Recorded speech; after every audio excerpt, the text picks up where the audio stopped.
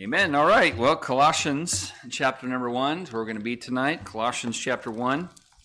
And one verse is all that we're going to be studying and looking at. Of course, there'll be others as we go through the message tonight, but one in particular that we're going to be zeroing in on and focusing on. So Colossians chapter 1, and if you wouldn't mind standing one more time. I know we've done a little bit of standing and sitting recently, but we'll stand one more time, read this, pray, and then get into our message for tonight. Colossians 1 and verse 23. This is the only verse we're going to read tonight to start with, and we'll look at others as we go along, but this will be the main one that we're going to focus on. Colossians 1:23, the Bible says this: "If ye continue in the faith, grounded and settled, and be not moved away from the hope of the gospel, which ye have heard, and which was preached to every creature which is under heaven, whereof I, Paul, am made a minister." And let's pray one more time. Lord, thank you for the service thus far, and again, for all that you've already done. Now I pray that you bless the reading and the preaching of your word. In Jesus' name, amen. Thank you. You may be seated. So as we have been going through this series, we've looked at the fact that Paul brings up some really important attributes of who Christ is to counterbalance some of the influence that was going on in the church there at Colossae, at least that he heard about, and certainly in the area of Colossae. And so he highlights who Christ is, and he takes some time in this first chapter to detail the character of Jesus Christ. And he tells us, and just by way of review, because we already went through all of these, but really quickly here by way of review, we saw in verse number 15 that Jesus is the image of the invisible God. We saw that in this, he's also the firstborn of every creature. In verse number 16, it tells us that Jesus is the creator. It says, "For by him were all things created that are in heaven, that are in earth, visible and invisible, whether it be thrones or dominions or principalities or powers, all things were created by him and for him." So Jesus is the creator. We saw that Jesus is eternal. We see that in verse number 17, it says, "And he is before all things." And then Jesus is the sustainer of all things in verse 17. By him all things consist. And then we see in verse number 18 that Jesus is the head of the body, the church. So he's the head of the church. Jesus is the beginning, of course, of the church, but also of creation. And then we saw that Jesus is the firstborn from the dead in verse number 18 as well. And then in verse number 19, we saw that Jesus is fully God. He is, it says, "In him should all the fullness dwell," and that is a reference to the deity of Jesus Christ. And then also in verse number 18, we learn that Jesus should be preeminent in every area in our lives and in our church and all of that. And so in verses 15 through 19, which I just kind of really briefly went through, Paul focuses on who Jesus is. Then in verses 20 through 22, which last Sunday we took some time to go through, Paul focuses on what Jesus did for us. So there is an emphasis on who Jesus is and then what Jesus did. Both are important. Who Jesus is and then what Jesus did. And there is an emphasis in the first part on the deity of Christ. And then there is an emphasis in verses 20 through 22 on the death of Christ. In verse number 20 it says, "And having made peace through the blood of his cross, by him to reconcile all things unto himself." And so we see him in the first section at creation as the creator. And then we see him on the cross at Calvary. And so when we really get a hold of who he is and what he has done for us, it then should propel us, it then should motivate us and compel us to have three very important responses to who Jesus is and to what Jesus did for us. What are those responses? Well, we find those responses here in verse number 23, and we'll go through these very quickly tonight because I realize there's probably some more Mother's Day activities and festivities that tonight holds. So I do want to try to get through this quickly. And so what are these three responses, though, that we should have to who Jesus is and to what Jesus did? Well, first one here is, the first response is to be steadfast in the faith. And verse 23 begins with, if ye continue in the faith, grounded and settled, and be not moved away from the hope of the gospel. Now, this verse starts with the word if. And when you kind of work your way through this passage, in context here, it says here in verse 21, verse 20 it says, by him to reconcile all things unto himself. And then in verse 21 it says, yet now hath he reconciled, and in the body of his flesh through death, to present you holy and unblameable and unreprovable in his sight, if ye continue in the faith. And at first glance, it seems as if this word if means we must be steadfast in the faith in order to be reconciled. He said, now hath you reconciled, and then on it goes, if ye continue in the faith. So it's almost like a condition. It's almost as if this gives the concept of work-based salvation, or the idea that we can lose our salvation if we aren't steadfast in the faith, or if we don't continue. And so at first glance, that as you're reading through this, you might think, well, wait a minute, I thought once we're saved, we're always saved, and I thought that we don't need to do anything to earn our salvation or keep our salvation. And if you think that, then you are correct, because that is the biblical truth here. And so let me just kind of remind us what the Bible says about salvation and those who are saved. In John chapter 10 and verse 27, it says this, my sheep hear my voice, and I know them, and they follow me, and I give unto them eternal life, if they continue in the faith. For those who remember John chapter 10, that little last part is not in there, okay? I give unto them eternal life, and they shall never perish, is the phrase that follows that. Neither shall any man pluck them out of my hand. My Father which gave them me is greater than all, and no man is able to pluck them out of my Father's hand. I and my Father are one. So when Jesus gives us eternal life, it's a done deal. It's a settled fact.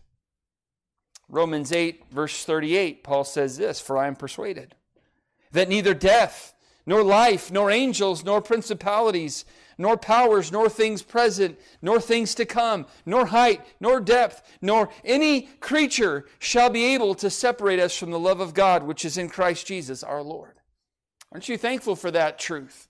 That once we're saved, we are always saved. Now, the truth is, we're not saved by continuing in the faith. Okay? To be clear, we're not saved if we continue in the faith, if we are steadfast in the faith. But we are to continue in the faith because we are saved, and thus give evidence to the fact that we are indeed followers of Christ and believers of the Lord Jesus. And so that's really what he's saying here, is that, look, since you are saved, then we now need to be steadfast. We are to continue in the faith, grounded and settled, and be not moved away from the hope of the gospel. And of course, that's our theme for this year here at Cornerstone Baptist Church, is to continue, to be faithful, to be steadfast in the faith. Now, how are we to be steadfast in the faith? How are we able to accomplish that? Well, it gives us three kind of concepts here in verse 23. If you continue in the faith, grounded and settled, and be not moved away. Let's look at these very quickly here. First of all, we are to be steadfast by being strong, by being grounded. The word grounded here gives the idea of on firm foundation, firmly established. As a tree is whose roots strike deep and extend afar. The meaning is that his love should be as firm in our hearts as a tree is in the soil, whose roots strike deep into the earth. Why? Because the winds and the storms of life are coming. And here in Oklahoma, if a tree does not have deep roots, good luck. It's not gonna last long, because there are some serious winds that come sweeping o'er the plains.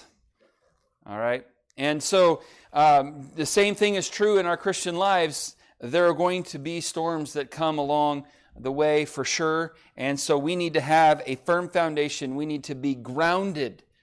And if we're going to continue, if we're going to be steadfast in the faith, we've got to be grounded. Our roots have to be going deep and going afar. So we need to be developing these roots. And later in the book of Colossians, in verse number 7 of chapter 2, it says, rooted and built up in him. So we're to develop some deep roots in our Christian life to where we know the truth and we're committed to the truth and we're convinced of the truth. So how are we to be steadfast in the faith? Well, we got to be strong. We got to be grounded. Secondly, here, another word is the word settled. We are to be by being settled. And the Greek word for this really, again, means firm, as a building that is founded upon a rock. It's immovable. In other words, it's settled in my mind, it's settled in my heart, and I'm not changing. And, I want to have an open heart to the Word and to the Lord, but as far as what the Word says, it's settled in my heart. This is what is truth. And that's how we're going to be able to be steadfast and continue on. By being settled, by being strong, and then thirdly, by being stable. In verse number 23, he says, if ye continue in the faith, grounded and settled, and it says, and be not moved away from the hope of the gospel. Be not moved away. Now, the town of Colossae was located in a region known for earthquakes. And how many of you been through like a pretty serious earthquake? Would you raise your hand? Okay, a lot of us have. And we were from California. We experienced many an earthquake, and they're not real fun because you just wonder, is this going to get worse? Is there going to be a lot of aftershocks? And many times there are aftershocks, and sometimes the aftershocks are worse than the original one, and it gets scary. But here the words moved away give the idea of earthquake stricken. And so Paul was in essence saying, look, if you're truly saved and built on the solid foundation of Jesus Christ, then you will continue in the faith and that nothing will move you. He has saved you. That's a done deal. And as a result, you're going to be steadfast. A couple weeks ago, I quoted this verse, Acts chapter 20 and verse 24, as Paul was writing to the pastors there at Ephesus, and he said, but none of these things move me. Neither count I my life dear unto myself, so that I might finish my course with joy, and the ministry which I have received of the Lord Jesus to testify the gospel of the grace of God. We need to have this resolve and this stability in our lives that nothing's going to move us or shake us from what we believe. And this is what he was telling the church at Colossae. Look, continue in the faith. Don't be tempted to move away for one thing or another. In other words, don't be moved in that day by the arts of philosophy or by the cults that existed in that day. And there are cults that exist in our day where you listen to them and they're using some of the same verbiage that we are, and it almost sounds like they're right. But the problem is the definitions that they have are not right and not the same definitions that we have for those same words. So don't be moved by the arts of philosophy and don't be moved by the allurements of sin. And there are a lot of things that would draw our attention away from what's right, for sure. And the devil will use either one. Maybe he'll use the cunning words of a friend at work who tries to get you to come join their particular cult. But he may even use your cell phone to get you off course and to tempt you above that which you are able. So don't be moved by the arts of philosophy and the allurements of sin. Be stable. And just to continue and to be steadfast in the faith. I was looking here at the diary of John Wesley. And there's some entries in his diary that are interesting. Sometimes we aren't treated very nicely for doing what's right, maybe at work, maybe even with our own family, and it's not encouraging.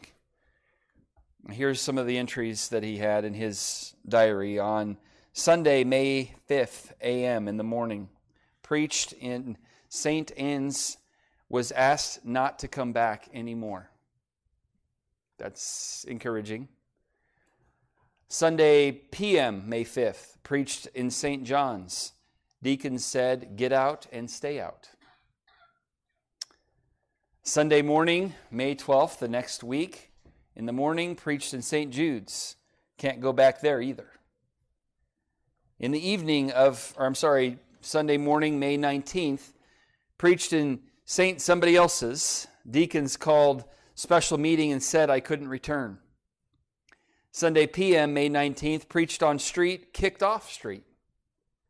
Sunday a.m., this is not going well.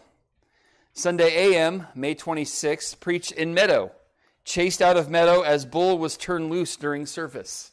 I really hope that no one decides to do that this evening and releases a bull on me. Sunday a.m., June 2nd, preached out at the edge of town, kicked off the highway. So this guy is not being treated well. He's trying to do what's right, trying to serve the Lord, and he gets mistreated. Well, then Sunday p.m., June 2nd, afternoon, preached in a pasture, and 10,000 people came out to hear me. So I realize that there's going to be times where it's going to be like, man, I just feel like quitting. I just feel like throwing in the towel and calling it quits. But had he done that before that Sunday afternoon of June 2nd, he wouldn't have had the opportunity to preach to 10,000 people. So you don't know what blessing awaits you if you just continue and be steadfast in the faith. Postage stamps are getting more expensive, but at least they have one attribute that most of us could emulate. They stick to one thing until they get there. And I want to encourage us to stick to the faith until we get to that beautiful shore that we sang about at the beginning of the service. Let's be steadfast in the faith because of who Jesus is and because of what Jesus has done. The memory verse that a few of you quoted this evening, and a couple did this morning. It says, what does it say again? Let us hold fast the profession of our faith without wavering, for he is faithful that promised. So, yes, we are to hold fast our profession and to be steadfast and without wavering. Why? Well, because of who Jesus is and because of what Jesus has done. Okay? So first, the first response is to be steadfast in the faith. But the second response in this verse is this, to be spreading the gospel. Be spreading the gospel. In verse 23, he says this, if ye continue in the faith, grounded and settled, and be not moved away from the hope of the gospel, which ye have heard, and which was preached to every creature which is under heaven.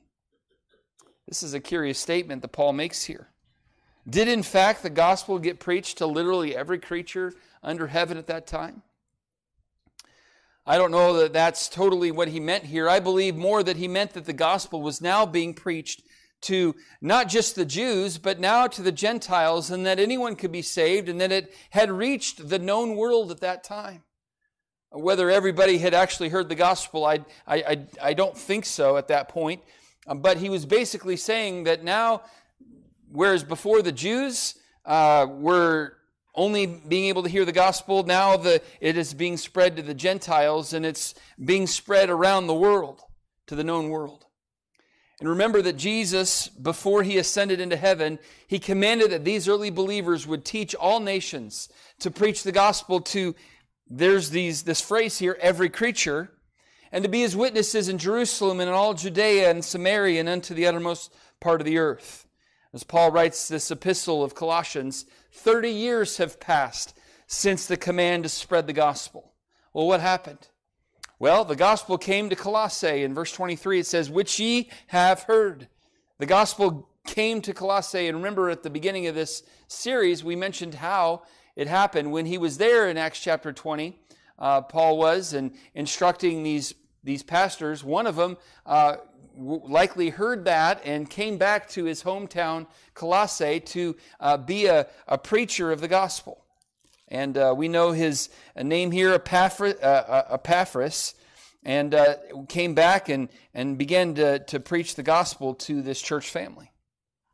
So the gospel came to Colossae, and it got spread around to the known world. Well, since then, you kind of fast forward and look at the time between when Paul wrote the book of Colossae to now, we've had missionaries who have dedicated their lives to spreading the gospel in foreign lands. Many who sacrificed literally everything to see that others would hear the truth.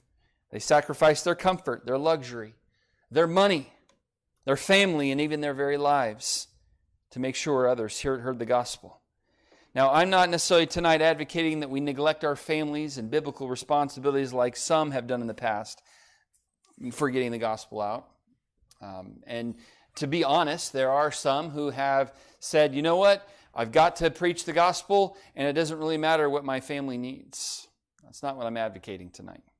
That's not who I want to be, and that's not who I want our church, those in our church to be like. Yes, we have a responsibility to get the gospel out into our world, but we cannot neglect our other responsibilities, but we can't go to the other extreme as well and focus so much on our families and our own little world that we forget the needs of the world and neglect the priority of the Christian life of getting the gospel out. A reminder that the Christian life can be summed up in two major priorities: to love the Lord thy God with all thy heart, with all thy soul, all thy mind. And then the second one is to love thy neighbor as thyself. And the greatest way we can show love for our neighbors by telling them the truth of the gospel. If you were to ask my wife what she wants for a special occasion, a birthday or whatever, usually her response is this: I want a clean house and obedient children. In that order.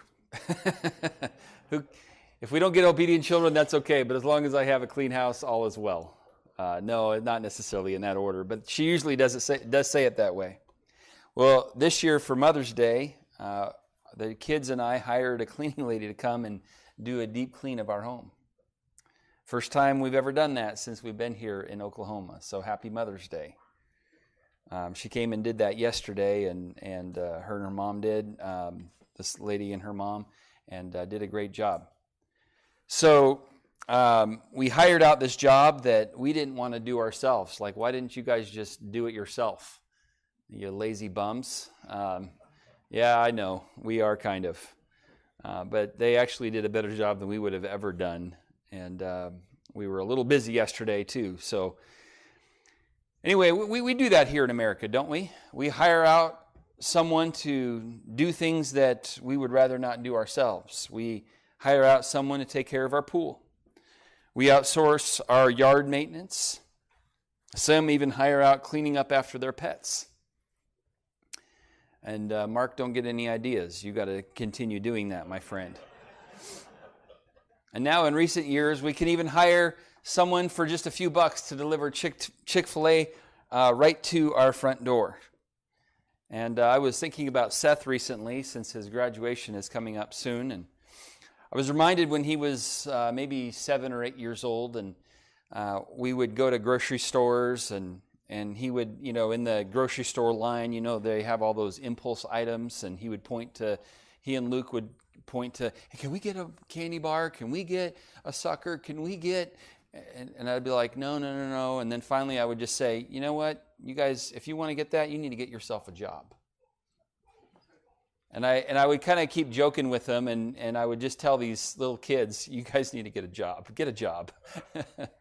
And so I'm going around talking about it. And then finally one night, he was saying, we were at the grocery store, and we finished checking out, and I did my normal get a job because he was asking for something.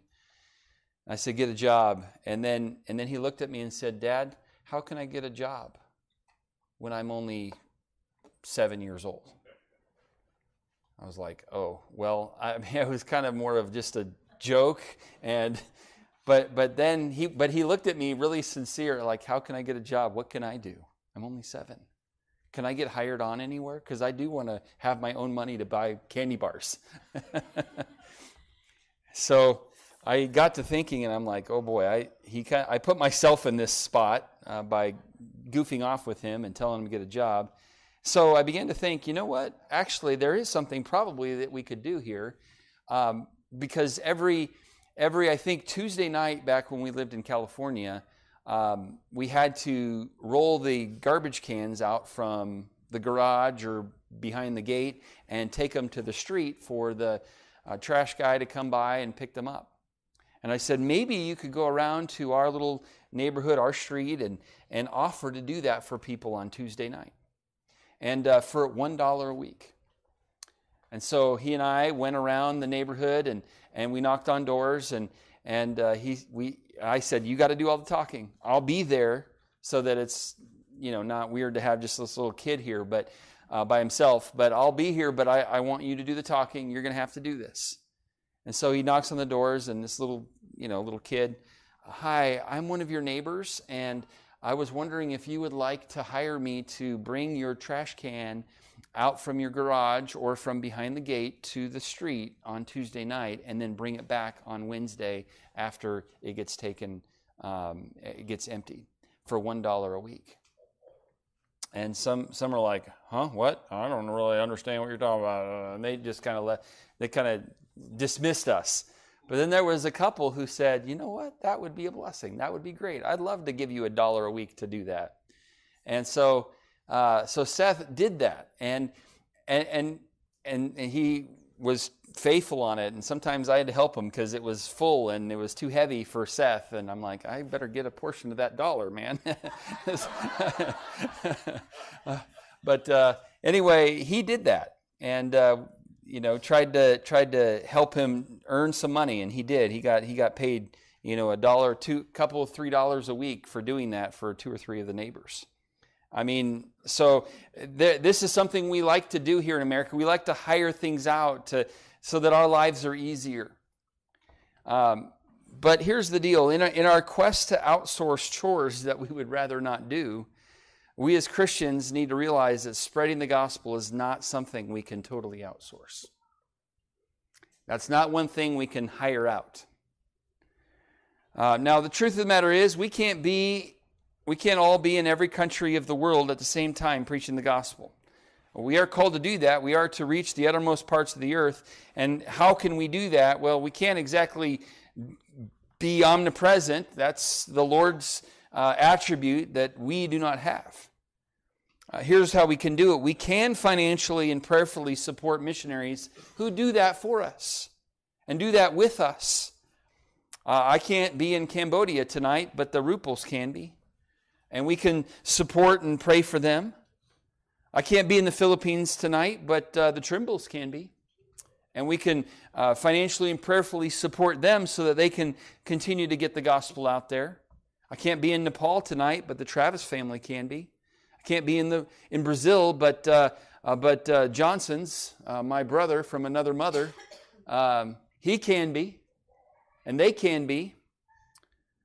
We can't be in Greece tonight, but the Damascus can be. We can't be in Germany tonight, but the McCollums can be, and on it goes. So that part of it we can, in a sense, outsource. But what about reaching our own Jerusalem? That part, we can't pay someone to do it. And those who might be thinking, well, Pastor, isn't that why you get paid?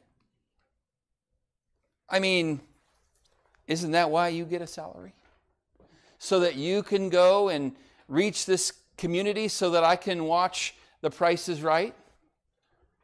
And so that I can stay up with all my TV shows and stay engaged with all my extracurricular activities? Because I'm outsourcing that to you. And Brother Blake and Brother Jacob and these guys, they're going to do it. No. You see, it is all of our responsibility to get the gospel to our own Jerusalem. every person in our church has a biblical responsibility to spread the gospel. And nobody can say, well, that doesn't apply to me.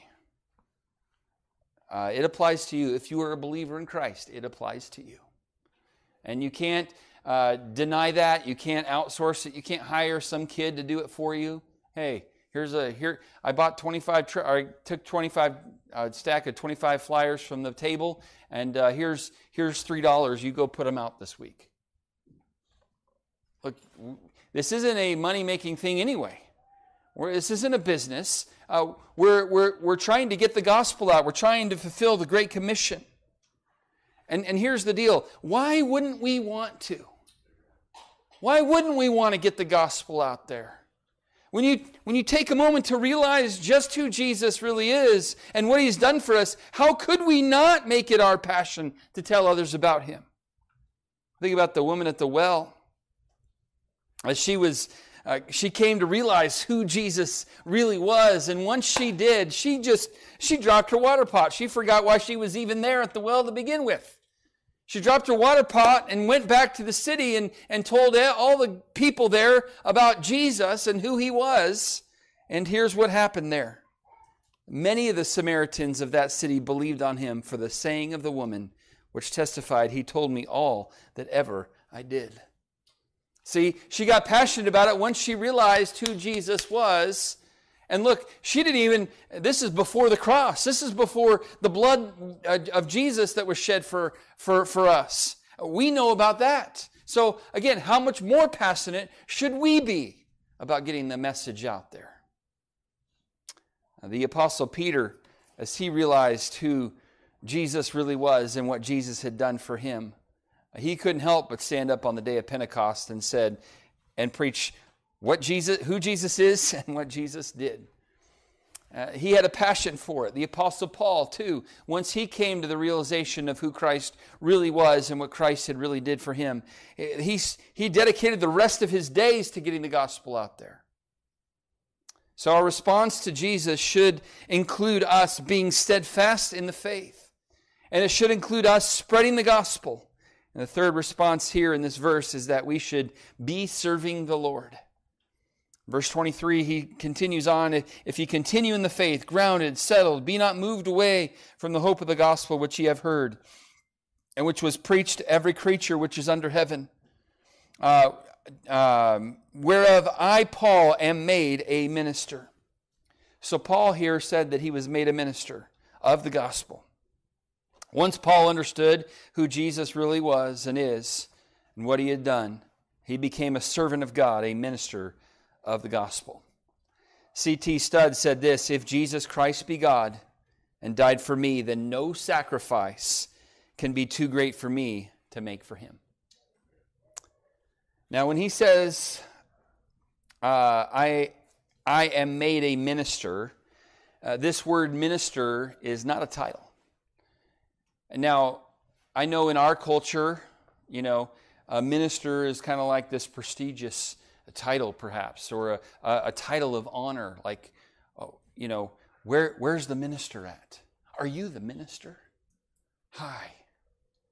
I remember when I was in just starting to serve there at Liberty Baptist Church in Newport Beach. One of the opportunities that came up was to preach in a rest home once a month on Wednesday afternoons at Regents Point in Irvine.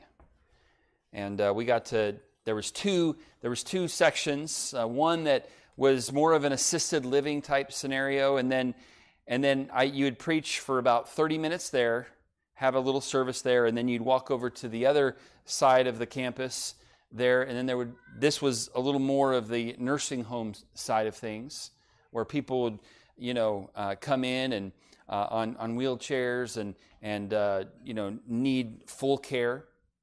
Whereas the first one, they would be able to walk in by themselves, and it was more of an assisted living scenario. And I remember in the second one, there was always this nurse that worked there, and she would always lead the singing, and I was thankful for her leading the singing, because in the other one I had to lead the singing, and that is a scary thing. And here I am, this 20 3, 4, 5-year-old kid, and then I go to this next one, and this nurse that leads the singing, she gets done singing a couple songs, and then she says, "And now we have Reverend Eric Johnson." I'm like, I'm just 24 years old. I'm not a reverend, and I don't ever want to be called reverend. And I understand that's kind of a title for those in the ministry, and that's why that's how I took it, And but she would always say, "Reverend Eric Johnson is going to come at this time." I'd come, and be like, "I'm not a reverend, but okay." And here's the deal: Paul wasn't kind of saying, "I'm a minister, and you need to respect me." No, the word minister here really means servant. It's less of a title and more of a job description. And look, every Christian needs to spend their life ultimately serving the Lord. Look, Paul said this, "Whereof I, Paul, am made a minister." And the truth of the matter is, all of us can put our name where Paul's name is there. "Whereof I, Eric, am made a minister." You and I have been given an opportunity and a responsibility to be serving the Lord. We're all part of the Lord's army. I was at Taco Bell on Cinco de Mayo. Some of you ladies went to a Mexican restaurant. I went to a Mexican restaurant too. I went to the Taco Bell. Got me a chili cheese burrito. Come on. And anyway, I was at the register, and I'd ordered my food, and I was trying to pay there, and she looked at me and she said, "Do you have any discounts? Do you need a senior discount or a military discount?" And I kind of shook my head to both of those, and I said, "No, but I am in the Lord's army." And then she went, "I'll give you the senior discount." It's like, okay. It's like, that's not exactly what I had in mind, but okay. I guess I'll take it.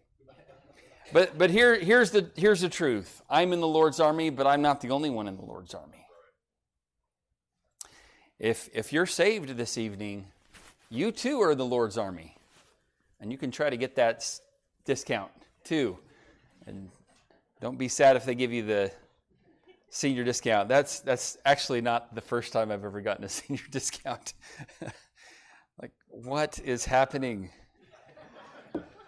Don't laugh. It's not funny. It really is not funny. But okay.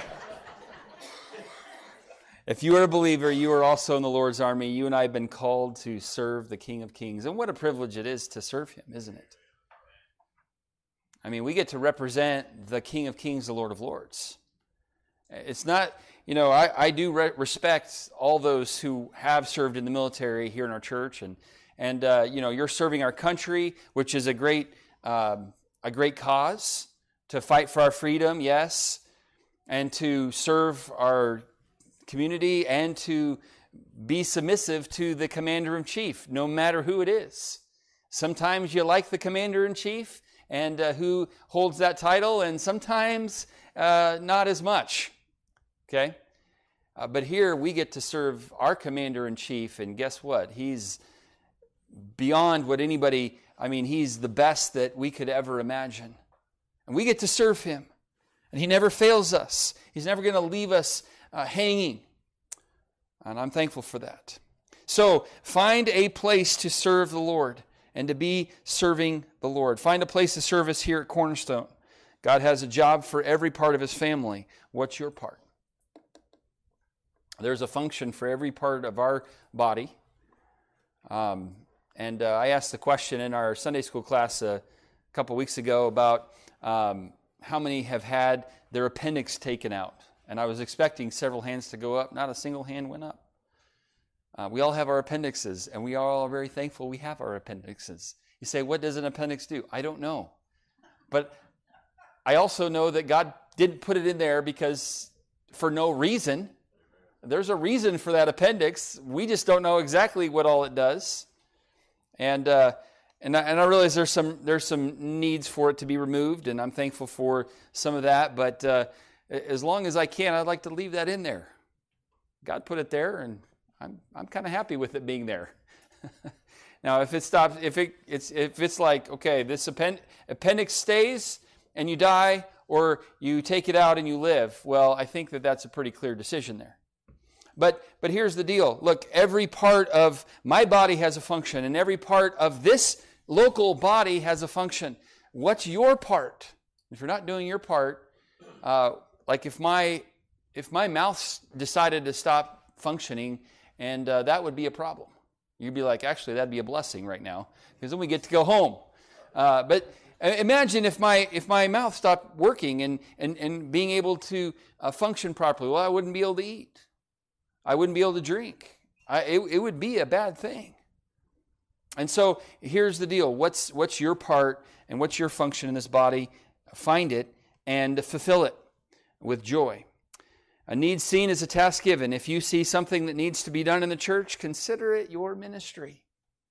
Many people come to me often, and not often, but once in a while, and say, we should do this and we should do that in our church.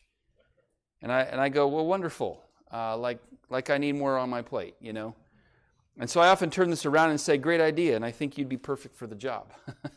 So be careful about coming to me about I have ministry ideas, because then it may become your ministry. I just want to remind us, though, only one life will soon be passed, and only what's done for Christ will last. So let's be serving the Lord. So as we learn who Christ is and what He's done for us, let's be steadfast in the faith. This propels us and motivates us to be steadfast in the faith, and to be spreading the gospel, and to be serving the Lord. The song we sang before the message tonight was written by Isaac Watts, and it's page 130 in our hymnal, When I Survey the Wondrous Cross. Again, when I consider what He did for me, when you consider what He did for you, it should propel us and motivate us to some things. When I survey the wondrous cross on which the Prince of Glory died, my richest gain I count but loss, and pour contempt on all my pride. See from His head, His hands, His feet, sorrow and love flow mingled down. Did e'er such love and sorrow meet, or thorns compose so rich a crown? Were the whole realm of nature mine, that were a present far too small. But love so amazing, so divine, it demands my soul, my life, my all. It demands that I would be faithful, that I would be steadfast in the faith. It demands that I would be spreading the gospel. It demands that I would be serving the Lord with my life.